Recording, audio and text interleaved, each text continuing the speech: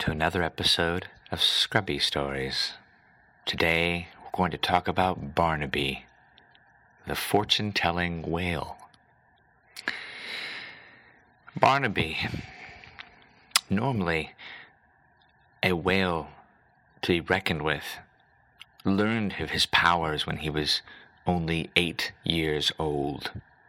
In whale years, that's about 8 days. Well, whale, like Barnaby, isn't to be messed with. Barnaby could use his powers for good or for evil. And the crazy thing about Barnaby is he didn't care. Because Barnaby had feet. And Barnaby was a land whale too. And he walked around telling people's fortunes, whether they wanted to hear it or not. He became a nuisance at the local bars, sitting around, drinking all night, throwing up and eating people, and telling them what they did not want to hear, which is deep down, you, my friend, are a very rich person, but you'll never make it with that attitude. Barnaby was walking down a road that few whales walk down. The road to success. Barnaby knew it, and it was time to write a book. And it was a whale of a book. 900,000 pages. Barnaby wrote the book. It became a success, not because people bought it. No one bought it. But because Barnaby intimidated people. And people felt that if they didn't give him money, that they would have their fortunes told to them. And they didn't want that. Nobody wanted that. Well, one Thursday afternoon, a very distinguished gentleman came into town. His name was Supper. Supper was, well, let's say, a casual. He didn't wear pants. He walked around with 2 cigars. He had a pair of glasses that he didn't need. But he wore them anyway, just to look good. And Supper was about to meet his ultimate challenge. Supper came into the bar, sat down, ordered a drink, and the bartender gave him a drink. Barnaby sat 4 stools down. Supper sat there and drank his breakfast.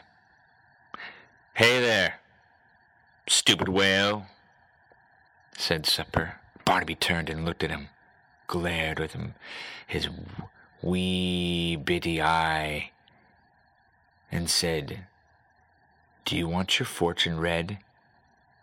Because I'll walk all over that. I'll walk all over that comment."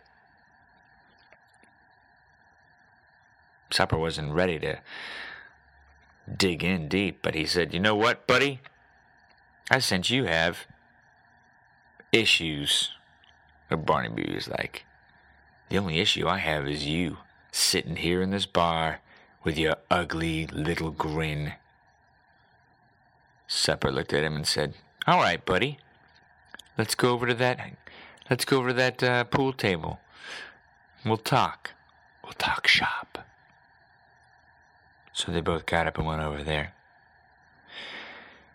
They set it up, and off they were.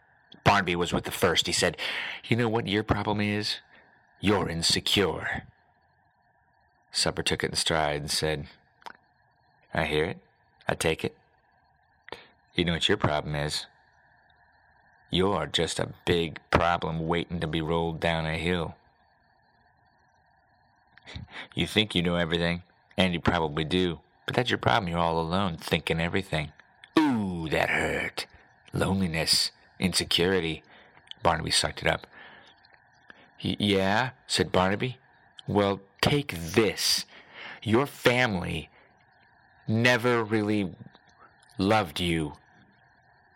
They only loved themselves. They had you because they had nothing better to do. Ouch. Partially true, said Supper. Actually, very true. Supper started to cry, but then stopped and said, "Ha! You know what I just thought, Barnaby? You have a serious weight problem. Notice how when people talk about large people, they refer to them as whales?" Barnaby stopped for a second and thought and said, "Wait a minute. That's not an insult. That's a compliment." "How is that a compliment?" "Publicity." Right. Touché. The whale came back. "How about this, Supper? Think about when you were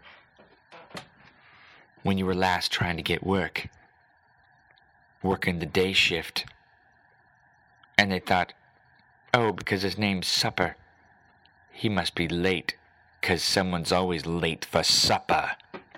Ooh! Another stab, but then Supper thought about it. Yes, but I too am very popular. For what's the best meal of the day? Supper! And I'm coming home for supper now, 'cause here's the one that's gonna nail you to the wall. Barnaby looked at him and said, "What? What could you possibly say to nail me to the wall?" Supper said, "I don't have to say anything. But how about this little ditty? How about I harpoon you with this one?" Barnaby slowly turned and he said, "Whales, they can't ever run for president." He turned around, looked at him, and then, right there in his face was an actual harpoon Supper had, and he shot him into the wall. Right then, all the bartenders and the people in the bar screamed with joy. Supper came up, cut him open while he was still alive. They ate him while he was still alive. They cut off his head while he still lived, and they put him on the wall. And then they fed him intravenously and kept his head alive so that his face could be a memory to all those in the town who thought they could be something big. And Supper, well, Supper went on to do better things. But from that day on, people didn't use Supper very often, because that bar became my diner, and that's where the word dinner comes from. And that's where the whale that you now see in Frank's pub is now sitting. The end.